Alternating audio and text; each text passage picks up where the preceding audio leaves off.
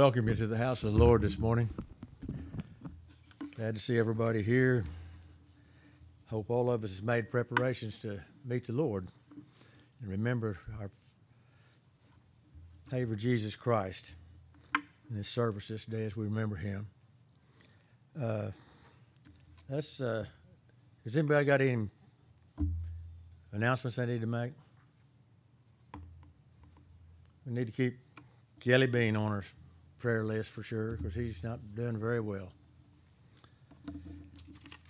Let's open our hymnals to 101.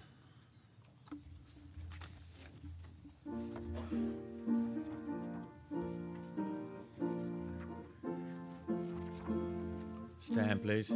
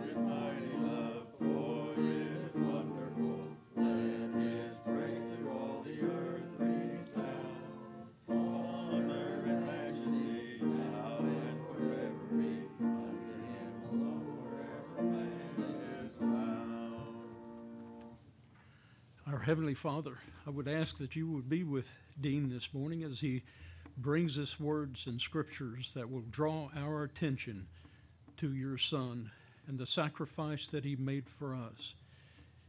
I would ask that each person here would have made the necessary repentance and that we would truly be worthy of receiving the emblems of your Son, the juice and the bread, and that we might remember the sacrifice that Jesus laid down for us, and that we might live for him. In Jesus' name, amen.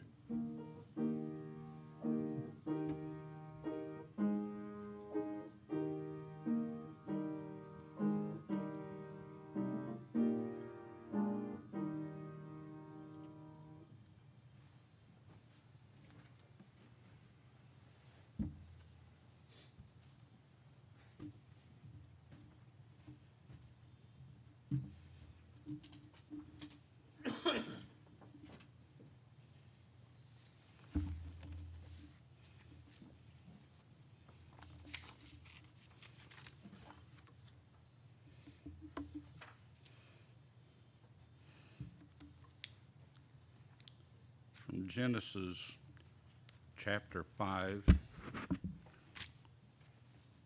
verse 44 and 45. And thus the gospel began to be preached from the beginning, being declared by holy angels, sent forth from the presence of God, and by his own voice, and by the gift of the Holy Ghost. And thus all things were confirmed unto Adam by the holy ordinance, and the gospel preached, and the decree sent forth, that it should be in the world until the end thereof. And thus it was. Amen.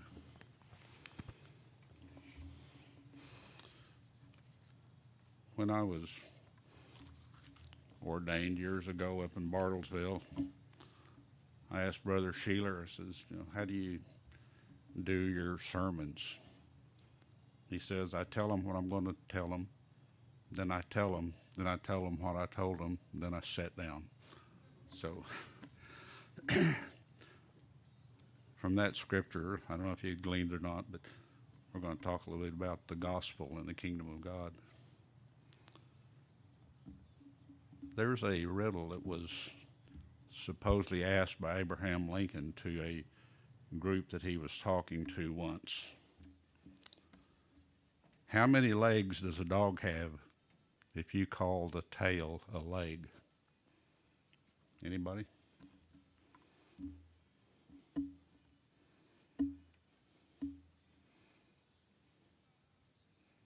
He still has 4. It doesn't make a difference what you call the tail. It is not a leg. And again, this gospel of the kingdom shall be preached in the world for a witness unto all nations, and then shall the end come, or the destruction of the wicked. That's Matthew 24, verse 32. On the Mount of Olives, a few days before Jesus Christ's death, he told his disciples that before he returned to earth in power and glory, that the gospel of the kingdom would be preached in all the world for a witness to the nations. So what is this gospel? Missionaries have gone all over the world to preach this gospel. Yet they come with a hodgepodge of doctrines, beliefs, and messages. Some of these preachers of the gospel have not only denounced other missionaries, they've even incited riots against some of them. Sometimes it makes you wonder if Jesus Christ would even recognize these gospels that is preached in his name. Where did so many different ideas about the gospel originate? I think some of these missionaries call the stuff they preach as the gospel, kind of like calling a dog's tail a leg. It just doesn't make it so. I didn't realize until I was trying to prepare this that in the King James Version of the Bible, in those Matthew, Mark, Luke, it says the gospel according to Matthew, the gospel according to Mark. Look in your inspired version and see what the headings are in that. It says the testimony of Matthew, the testimony of Mark. It's not the gospel according to. The English word gospel is translated from a Greek term that literally means good news. Jesus Christ came with a message. That message was good news about the kingdom of God. There are many people in the world who are anxiously waiting and wanting to know what their mission and destiny is. It is important that we know what part our life plays. Let's look at the message that Jesus proclaimed about the kingdom. What message did he actually preach? His was not a message of social action, though it will change the personal lives and behaviors of those who follow him. It was not a pie-in-the-sky hope of heaven, ignoring the real problems in today's world. Although his message brings hope for the future, it is the only hope for today's problems. Here's what Matthew tells us about the Christ that brought us that message. Matthew 3:24. And it came to pass that Jesus grew up with his brethren, and waxed strong, and waited upon the Lord for the time of his ministry to come. And he served under his Father, and he spake not as other men, neither could he be taught, for he needed not that any man should teach him. And after many years, the hour of his ministry grew nigh. Now the good news that Jesus brought was not his own, but it came from the Father. Acts 10:36. The word which God sent unto the children of Israel, preaching peace by Jesus Christ. The word which God sent. John 7:16 and 17. Jesus answered them and said, My doctrine is not mine, but him that sent me. And if any man will do his will, he shall know of the doctrine, whether it be of God or whether I speak myself. So it came from God the Father. Jesus was the messenger. He came showing us the way by which we could be reconciled to God and receive the inheritance as part of God's family. Most of his messages have been greatly misunderstood by most of those that claim to preach it.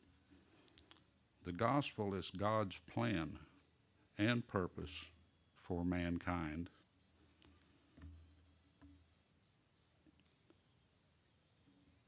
The gospel explains that the God of heaven will set up a kingdom based on righteousness.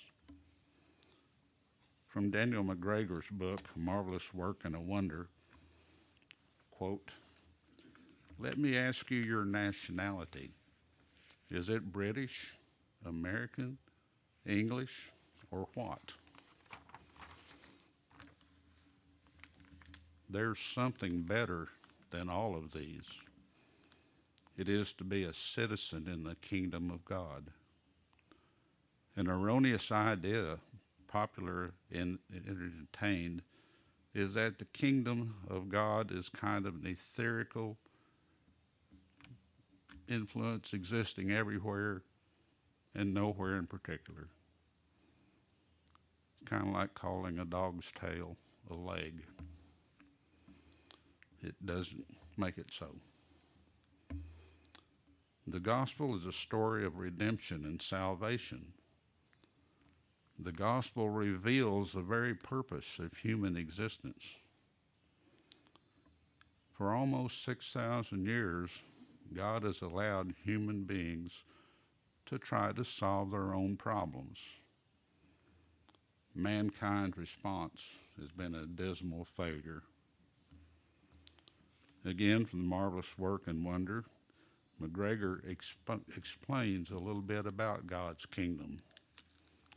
Quote, An organization of a kingdom character must, in order to give it existence, possess certain fixed and indispensable features. Number one, it must have citizens or subjects. Number two, it must have a king or a ruler.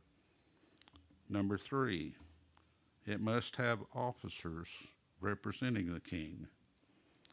It must have laws for the preservation of order and protection of its citizens. Number five, it must have a means of admittance where others desirous of becoming citizens of the kingdom may be admitted. The kingdom of God has all these features, end quote. So we can go look at our beliefs and our gospels,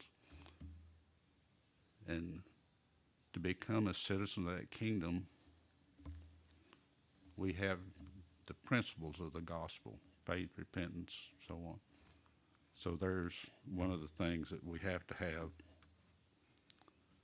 A modern-day Bible student will not be surprised to learn of the deplorable situation of Christendom today. The gospel explains that sinners can only be brought to harmony with God through a Savior. The penalty for sin has to be paid. Jesus Christ said this when he offered himself as a sacrifice to pay for those sins. John explains that before Christ's birth here on earth, Jesus Christ was from the beginning with God. He was the one by whom the physical creation was brought into being. That's in John 1:1. In the beginning was the gospel preached through the Son, and the gospel was the Word, and the Word was with the Son, and the Son was with God, and the Son was of God. The same was in the beginning with God. All things were made by him, and without him was anything made which was made. The gospel explains the need for faith and repentance. Faith is the confidence that God will fulfill his promises. Faith is living and real and will produce a change in our life. If we truly believe God, then we will surrender our lives and our will to him. This is the essence of repentance. In Malachi chapter 3, verse 1, "Behold, I will send my messenger, and he shall prepare the way before me. And the Lord whom ye seek shall suddenly come into his temple, even the messenger of the covenant, whom ye delight in. Behold, he shall come, saith the Lord of hosts." About 4 centuries after this was given, Jesus Christ strolled into the temple of God in Jerusalem. He preached the gospel and performed miracles. Nicodemus, one of the Sanhedrin, went to Jesus privately after this to learn more about his message. And you can find that in the 3rd chapter of John. Jesus came as the messenger of the new covenant that had been prophesied by Jeremiah. Jeremiah 31, verse 31 through 33. "Behold, the days cometh, saith the Lord, that I will make a new covenant with the house of Israel and with the house of Judah, not according to the covenant that I made with their fathers in that day that I took them by the hand to bring them out of Egypt, but which my covenant they break, although I was a husband to them, saith the Lord. But this shall be the covenant that I will make with the house of Israel. After those days, saith the Lord, I will put my law in their inward parts, and write upon their hearts, and will be their God, and they shall be my people." I think he's talking about the 10 Commandments as being the old law, the old covenant. The new law will be written in their hearts. It sounds like 2 different covenants, doesn't it? In Galatians 4:21 through 33, Paul tries to explain what that meant. He used the story of Hagar and Sarah. Paul draws a comparison between the earthly city of Jerusalem and the new Jerusalem, which ultimately will come down from heaven and will be a dwelling place for the children of God. He explained that those who were citizens of the earthly rule were spiritually enslaved in sin, just as those in Jerusalem were enslaved by the Romans. The Old Covenant did not offer an escape from the second death.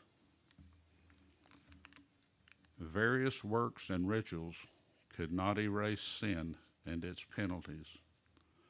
The blood of bulls and goats could not take away sin. The Old Covenant, symbolized by Hagar, led to bondage. The son of Hagar was the result of human efforts. The son of Sarah was the result of God's miraculous intervention.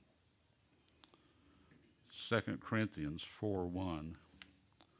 Therefore, seeing we have this ministry, as we have received mercy, we faint not, but have renounced the hidden things of dishonesty, not walking in craftiness, nor handling the word of God deceitfully, but by manifestation of the truth, commending ourselves to every man's conscience in the sight of God. But if our gospel be hid, it is hid to them that are lost, in whom the God of this world hath blinded. So who's the God of this world? Satan? He has blinded the minds of them which believe not, lest the light of the glorious gospel of Christ, whose image of God, should shine into them.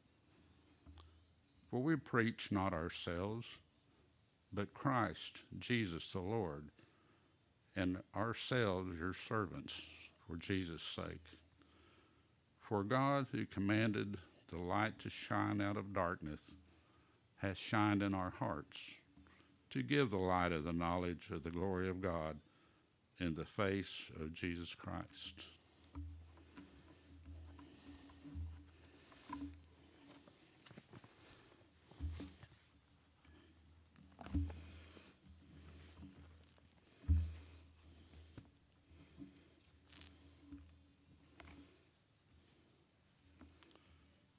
From 1 Peter chapter 1, verse 17 through 19.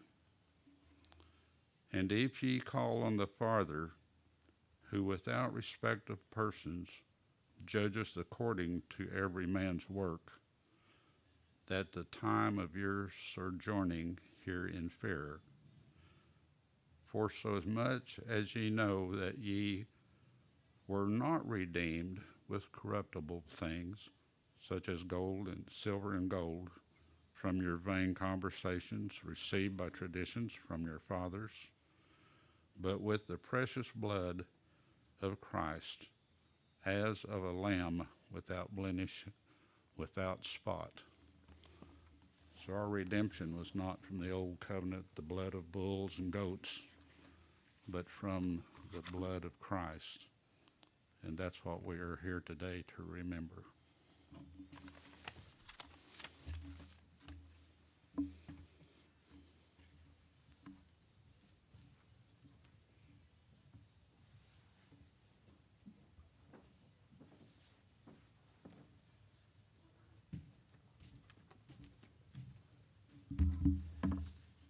Let's open our hymnals to 262 while the emblems are being prepared.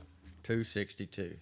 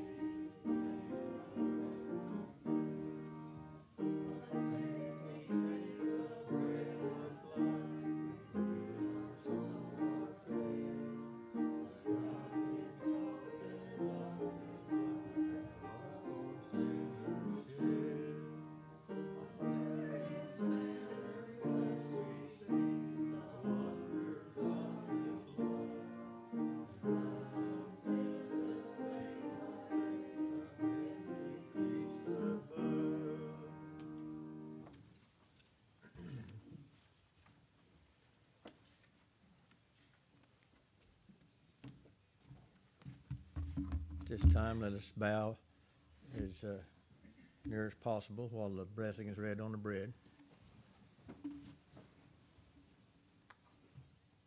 O God, the eternal Father, we ask thee in the name of thy Son, Jesus Christ, to bless and sanctify this bread to the souls of all those who partake of it, that they may eat in remembrance of the body of thy Son, and witness unto thee, O God, the eternal Father, that they are willing to take upon them the name of thy Son, and always remember him and keep his commandments, which he has given them, that they may always have his Spirit to be with them. Amen.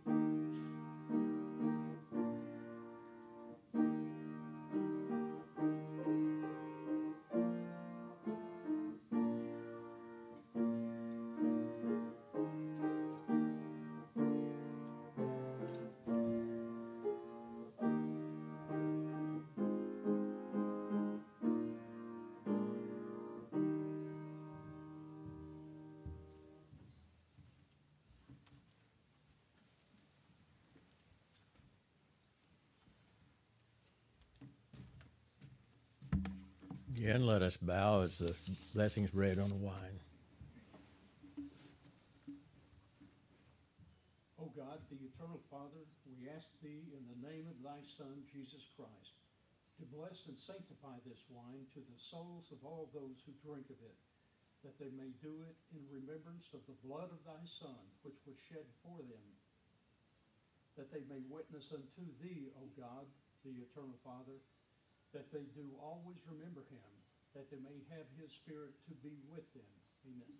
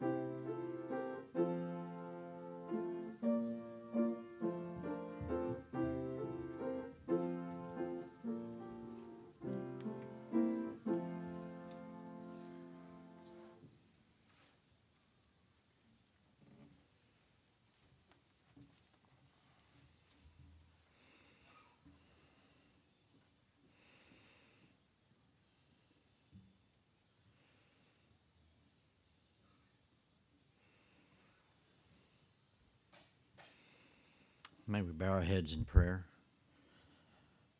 Almighty God, our Heavenly Father, in the name of Jesus Christ, we thank you and we praise you, Father, for that sacrifice that was made in our behalf.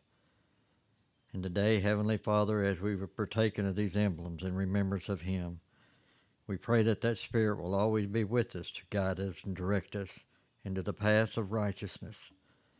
And Heavenly Father, we would ask this morning that you would be with all those that are sick, those that are afflicted, that our prayers would come up to you, Heavenly Father, and be a blessing unto them to relieve them of their pains and their sicknesses.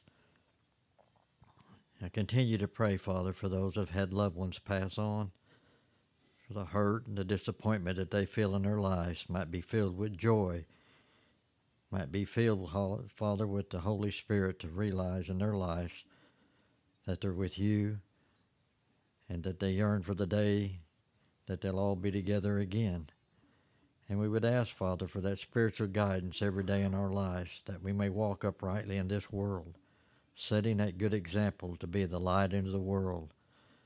And I pray, Heavenly Father, and ask that each one here would be blessed this day with safe travel as they travel to their places of home, that we all might be lifted up and guided and directed into that path that you desire us to walk in.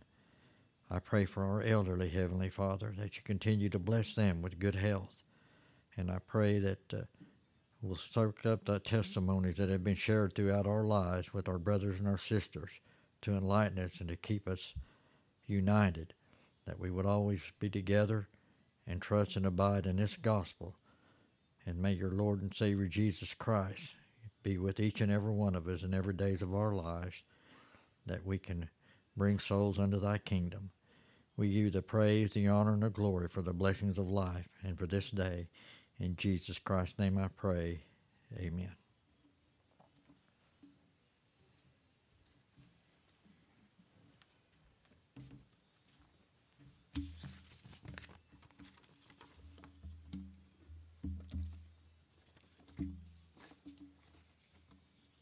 Thank each one of you for being here today. Thankful for your sermon, brother. We will have class at 5 o'clock this evening and prayer service at 7 o'clock on Wednesday. I'd like to see all of you here, and our prayers will be with you, and pray that you will be with each one of us and with our friends and our sick folks. Let's, in closing, let's open our hymnals to 390, and Brother Jim will offer our benediction. 390.